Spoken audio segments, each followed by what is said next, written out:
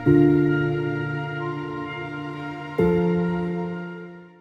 right, well, I already gave it away. We're in Hebrews 11, so if you're not there already, turn there with me.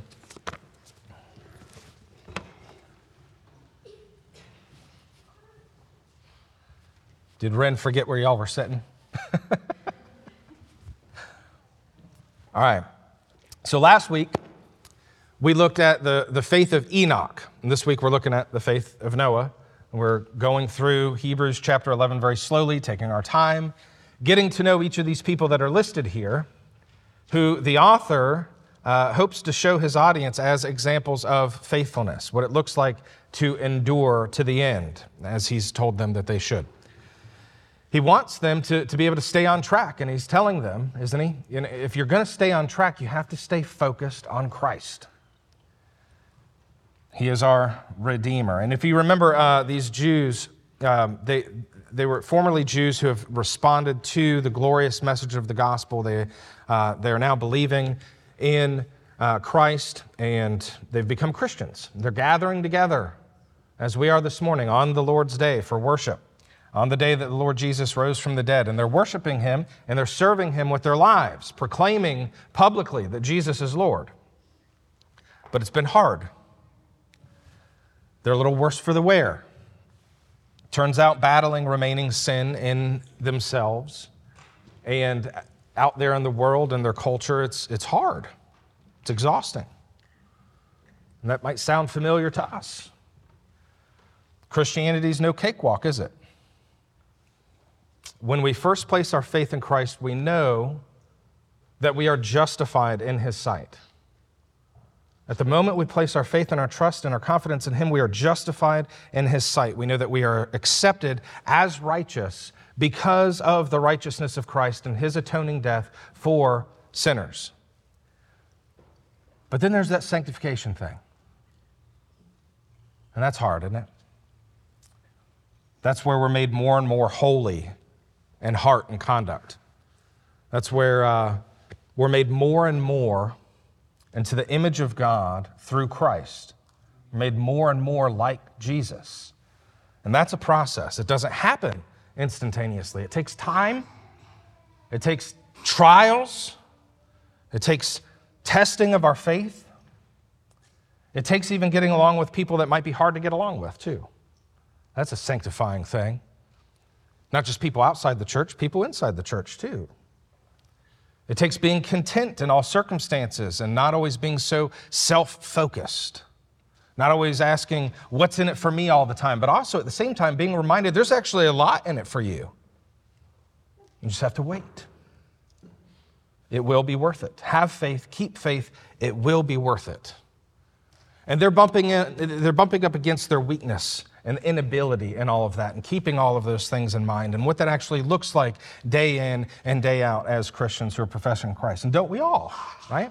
Aren't we all wired to do the things we know we ought to do as faithful Christians on our own, in and of ourselves? But here's what happens when we do that. We run out to the end of our tether, we find out we have limitations. We have severe limitations. We are not able in ourselves to live up to what is required of us as Christians. And if we stay there, right?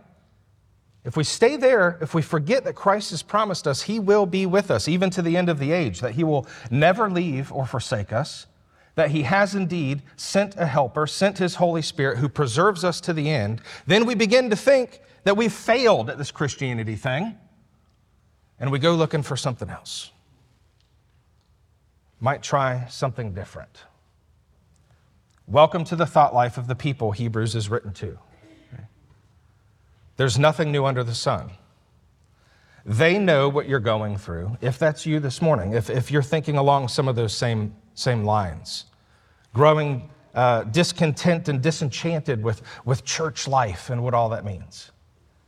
If you're feeling worn out in your walk with Christ personally, if you're feeling defeated and losing hope, they know. They know what that's like.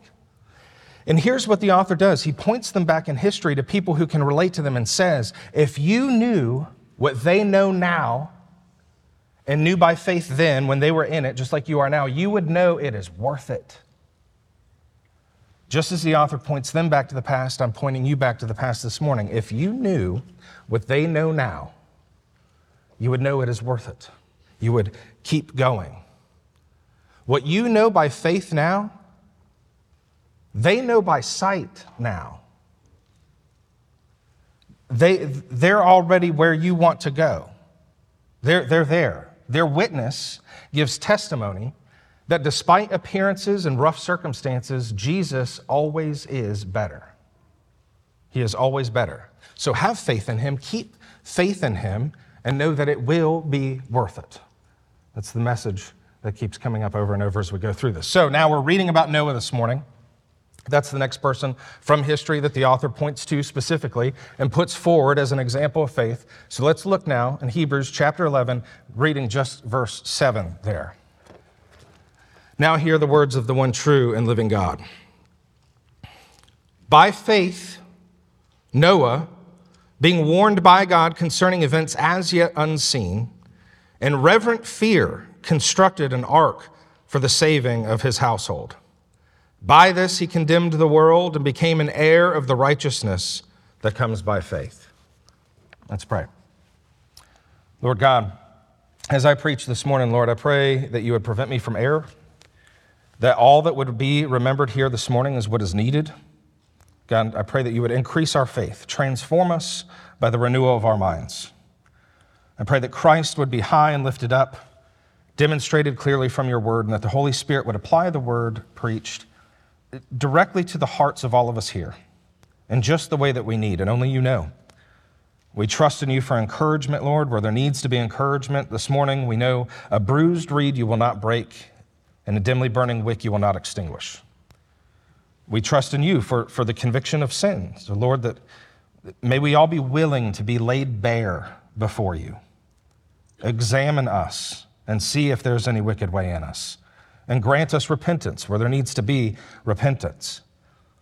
Help us to see Christ in all of his beauty and splendor and majesty, and to be renewed and refreshed in our faith in him this morning.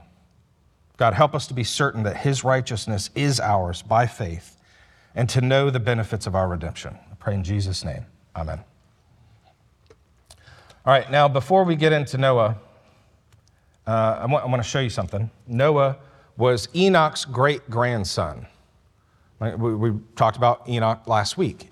Enoch had a son named Methuselah. Methuselah had a son named Lamech, who had a son named Noah. Said before, you can read genealogies in the Bible and think it's kind of dry, kind of boring, but there can be some gold hidden in their minds, okay?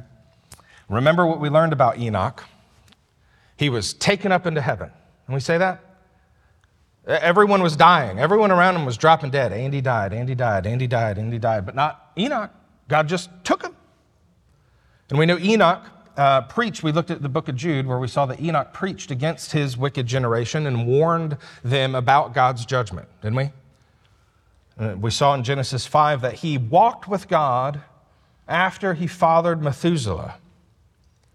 What do you know about Methuselah? Lived longer than any other person in the Bible, right? Oldest man, 969 years old.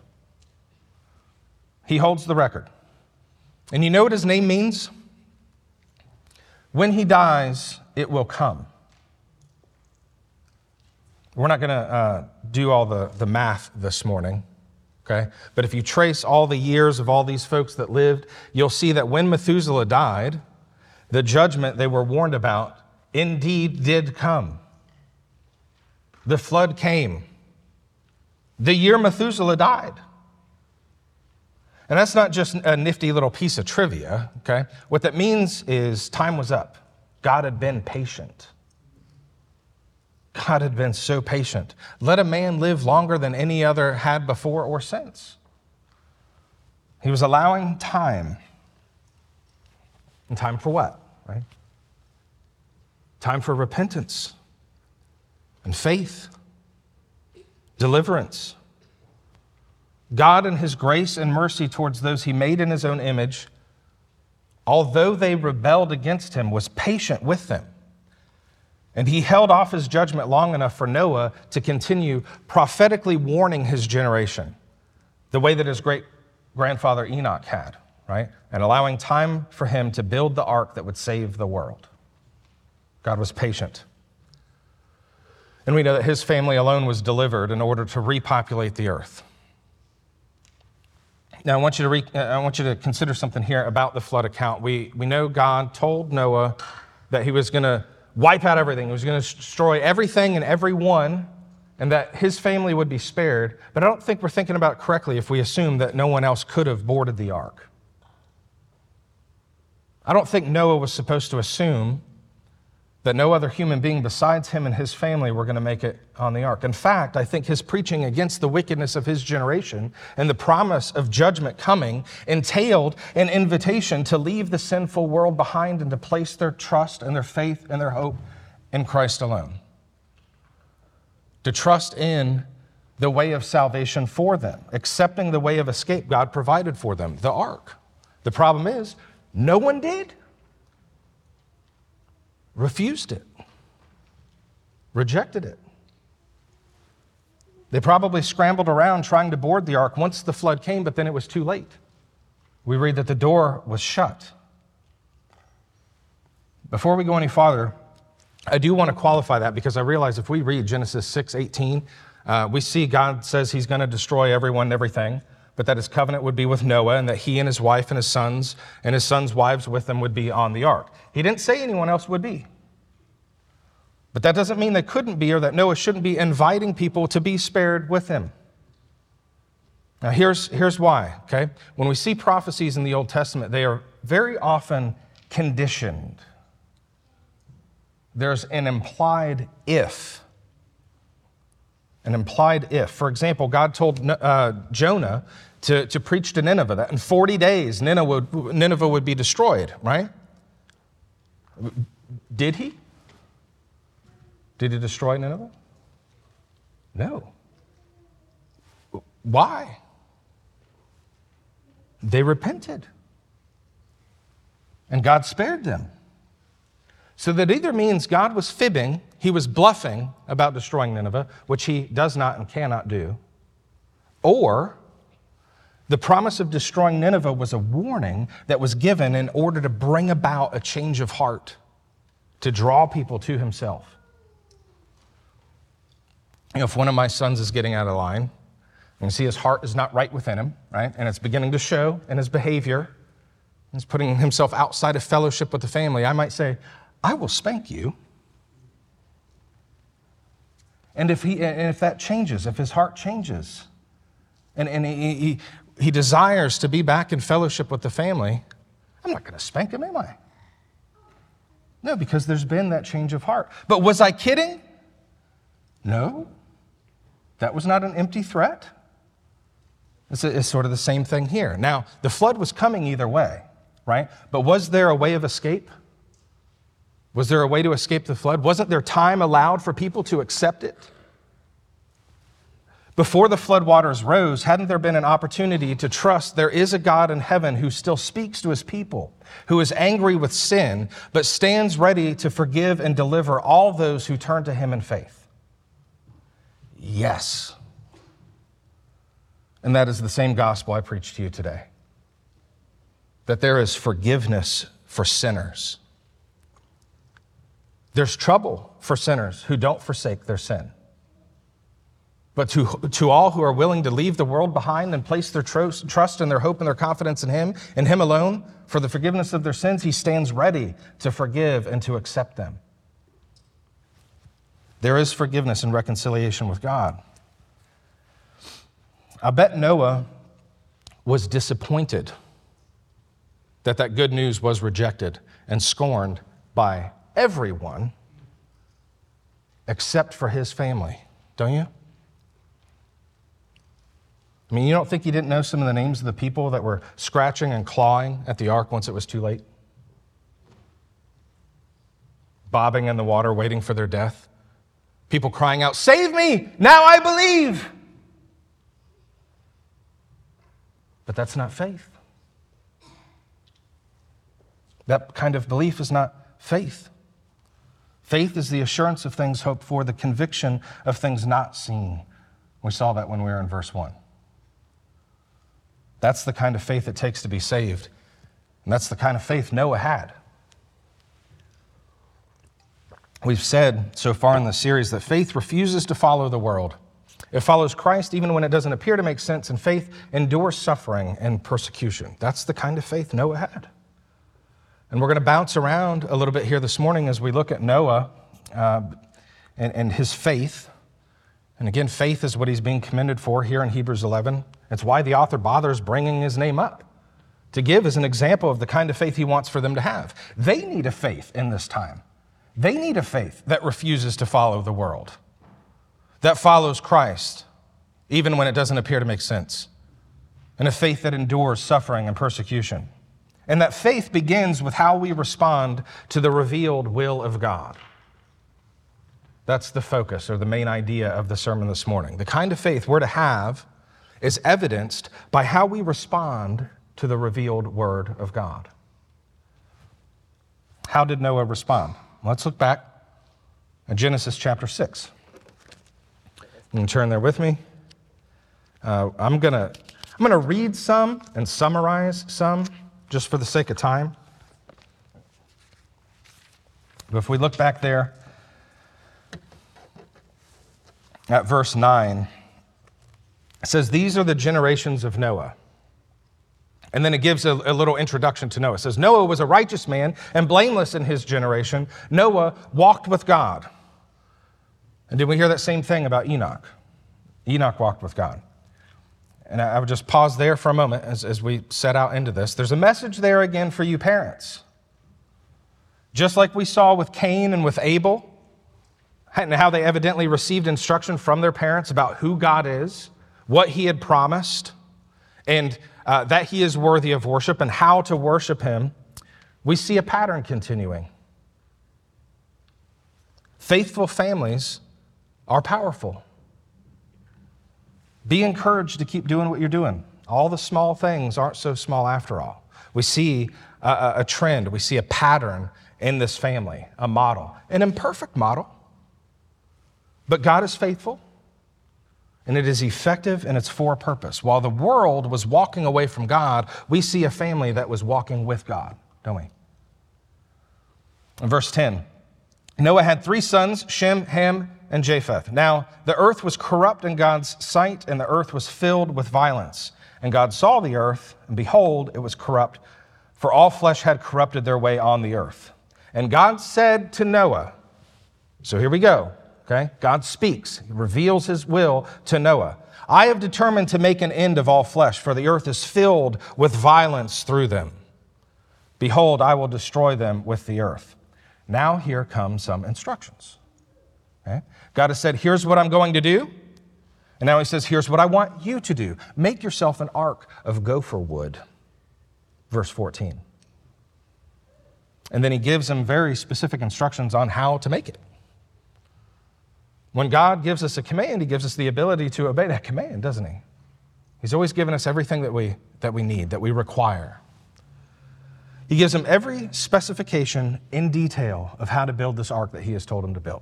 And that's important because people didn't know how to build ships at this time. I mean, the knowledge of engineering that it would take to construct the ark didn't even come about until the 1800s. We're talking like a few hundred years ago. A couple hundred years ago. Noah's relying on divine knowledge here from the one who engineered the earth itself for the specifications necessary to engineer something that would withstand the deluge he's going to send. Noah has faith. He's trusting God knows what he's talking about here, even though he can't really conceive of how it's all going to work. He's going forward with it. Why? Because God said it. That was reason enough. You know, you think back how we got into this mess in the first place, y'all, right? Okay? It all began with, has God really said? Didn't the fall occur as a result of man questioning God's word? But here we have Noah, by faith, he responds to God's revealed will for him by faith. God said it. Will we follow him and trust in him even when we can't make sense of it? Will we take a step of faith and obedience even when we don't know how many more steps there will be? Don't we do that? You're like, yeah, I'll go as long as you tell me like how it all ends. How many turns are there along the way? Who's old enough to remember MapQuest and all those things before you had Waze? Yeah, you know, it was like we were pirates on the uncharted seas. One time my wife and I were going someplace, and she's laughing now because she knows I'm about to tell on her. She threw the instructions, the map right out the window, and we weren't even halfway where we were going yet. She didn't throw them. They kind of got sucked out, but still, it was funny. We had to go back and get them. But you want to know how many turns. Like, how long am I on this road before I have to take a turn? Can I settle in here, right? Can I hit cruise control for a little while on this one? Or am I going to have to be alert and knowing that there's a turn coming up? Guess what? You have to be alert all the time. You don't know where the next turn is. You don't know how many pit stops there will be along the way. You don't know what's going to fall apart and that you're going to have to put back together, that you're going to have to trust and rely on God to fix in your life in order to get to the end. That's the way that it works. Our faith is evidenced by how we respond to God's revealed will for us, even when we can't see the end before we begin.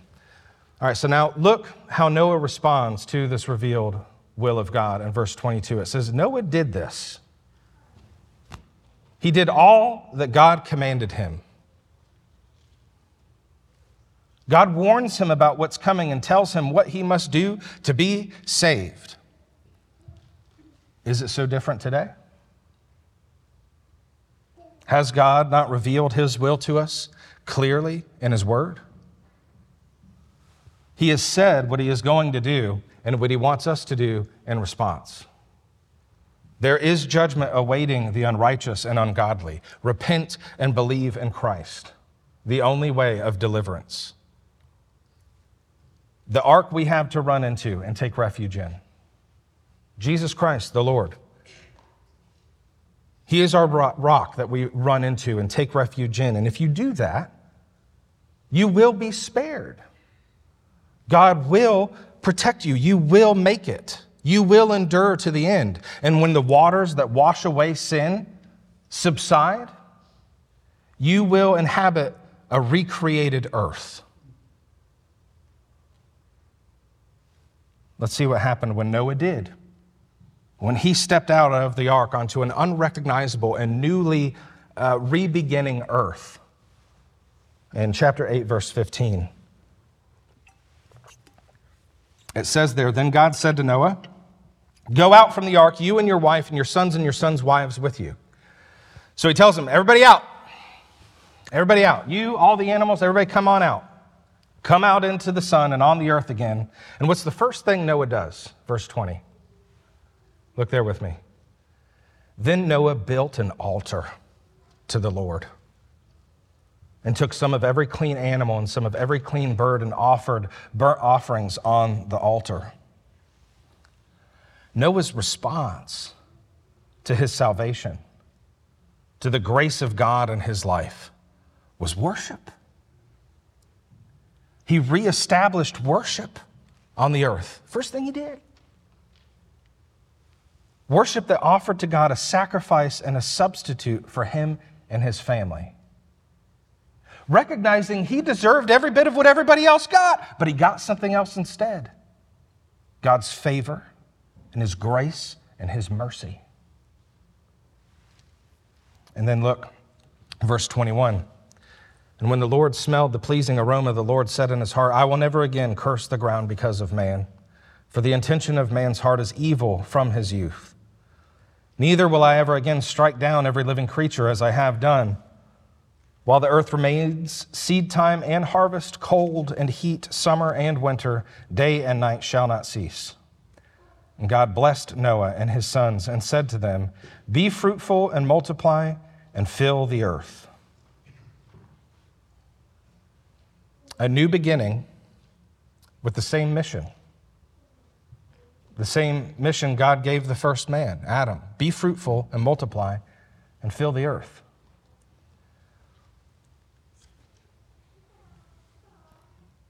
I think as I was making my coffee this morning before I left, Noah made the joke, my son Noah, made the joke that we're talking about his faith this morning, right? As we're talking about Noah's faith. And he said, no, we're not talking about my faith. But, I'm like a descendant of Noah. I said, there's nobody living today who's not. Do you realize that this morning? There's nobody living today who's not. To say that Noah saved the world is not an overstatement.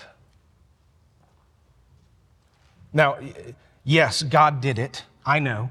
But don't discard the way in which he did. He did it through Noah's faith.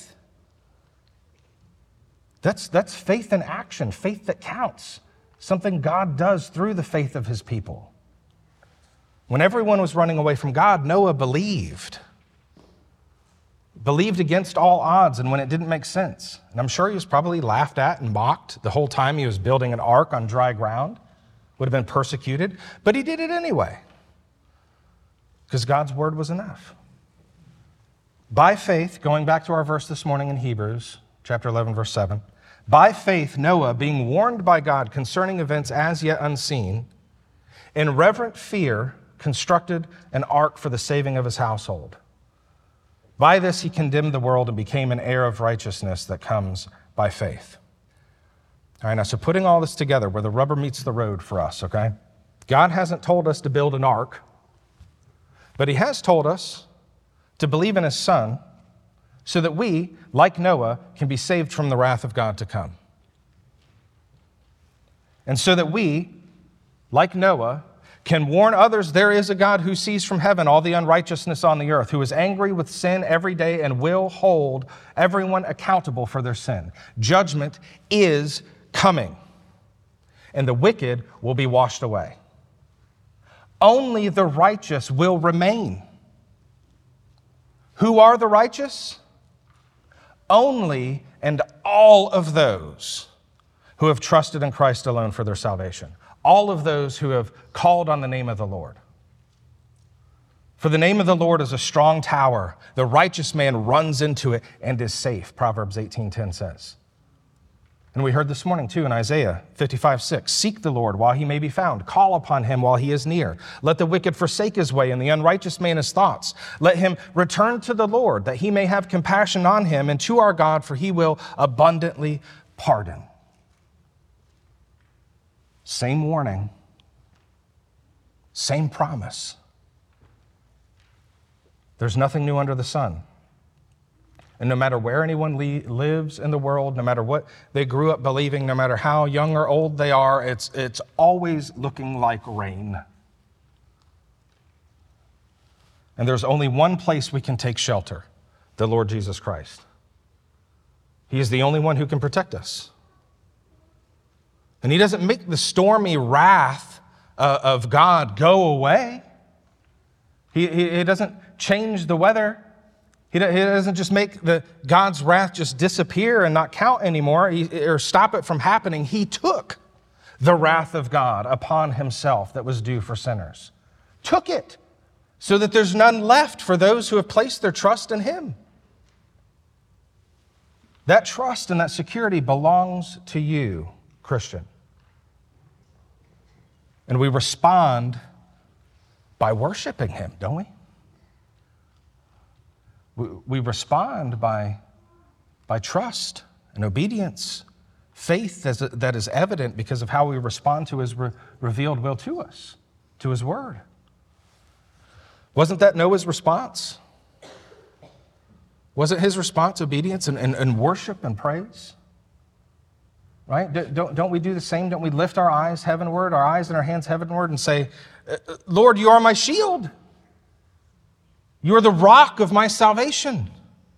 I am yours. What would you have me do? Trust and obey. That's the answer. That's what Noah did. That's what his faith looked like. His faith was evidenced by his response to God's revealed will. And we say, well, what's it look like, though? Just tell me what to do. What do I do? How can I improve in this area? What can I begin to put into practice and actually make this happen for me? Don't we do that? Don't we ask those kinds of questions? I don't think they're bad questions to ask. It's stuff we want to know. But again, let's take a look at Noah for an example, like the author says we should. And let's accept it as our example and not ask for something better. Let's take the example we're given and have it be enough for us. For God's revealed will, His word, to be enough for us. If we're paying attention, what we need aren't methods, it's faith. Faith that's evidenced by how we respond to God's revealed will. And all the things we think are small things. With every stick gathered and every log sawed, Noah was walking with God. Every blow of his hammer was a declaration that Christ is Lord. Every splinter and sore muscle was an exercise of his faith in God. Faith that his words were true, that his judgment was sure, that his deliverance was promised, and that Noah's own faithfulness and obedience was worth it, even if no one else thought so. Noah had faith God could be trusted, and it showed. By it, he condemned the ancient world and became an heir of righteousness that comes by faith. Our verse this morning. God is doing things beyond your comprehension. He's always doing that. That's always true. It's true this morning. It's true in this season of your life. Whether it's a season of your life where you feel like things are picking up, things are beginning to get hectic, or if it's a season of your life where things are starting to kind of quiet down a little bit. He is always doing things beyond our comprehension. He's always doing things that cannot be explained or comprehended, that simply don't seem to make sense, and he does them through faith in him. Being faithful in those small things that may seem insignificant in your life, but that you just keep doing them anyway because you know that's God's will for you, at least for now. And you're content in that. You're practicing contentment in that he's doing something with it, trusting him. So here's what that means. Wiping runny noses and dirty bottoms is faith in action. You need to hear that this morning, don't you, Leo? Kelly, right behind her. Amanda, right behind her. And then my wife does. Wiping those runny noses, wiping those dirty bottoms, that is faith in action. God's doing something in that. You don't feel like you're building an ark that's going to count or save the world, but let me tell you, he's doing something with that. Working your way through a mountain of laundry is faith in action. Putting food on the table for your family through your hard work, Russell, is faith in action. Being honest in all of your business dealings, being wise with your finances, being faithful to your employer and in your marriages is faith in action. These are things that God has given you, that he has revealed his will to you for your salvation and what life is to be about. But we're talking about that, what the life is to be about thing for a minute. He has told us what is good and what he requires: to act justly, to love kindness, and to walk humbly with our God. As Noah did. That's the kind of faith he had. And it was evidenced by how he responded to God's will for him. So I'll close with this. You might not be building an ark, but recognize you are building something. By being faithful with what God has given you, you're building something, and God is going to use everything you offer to him by faith in his Son to do something great with it, something you can't even begin to comprehend right now. You might not be entirely aware of what it is, or what difference it's going to make, but God does. You need to trust that God does. He knows what he's doing. And lastly, you might not be building an ark for the salvation of the world, but you know where the ark is. You know Jesus is the way of salvation, that he is the place of refuge where sinners can come and be reconciled to God. So run into him, take refuge in him, and invite others to do the same. Let's pray. Father in heaven, God, as we've looked at the life of Noah this morning, we see you are patient and long-suffering. We thank you that while you are angry with the wicked every day, you allow time and give a warning.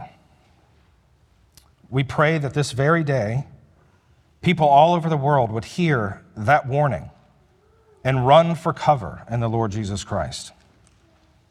Lord, we see you are merciful and forgive all those who turn to you in repentance and faith. You have said, they will be my people and I will be their God. Thank you, Lord, for the gift of faith. And help us to do all that we do, whether we eat or drink or work or play or buy or sell or build, by faith and for your glory and for the good of your kingdom. In Jesus' name, amen.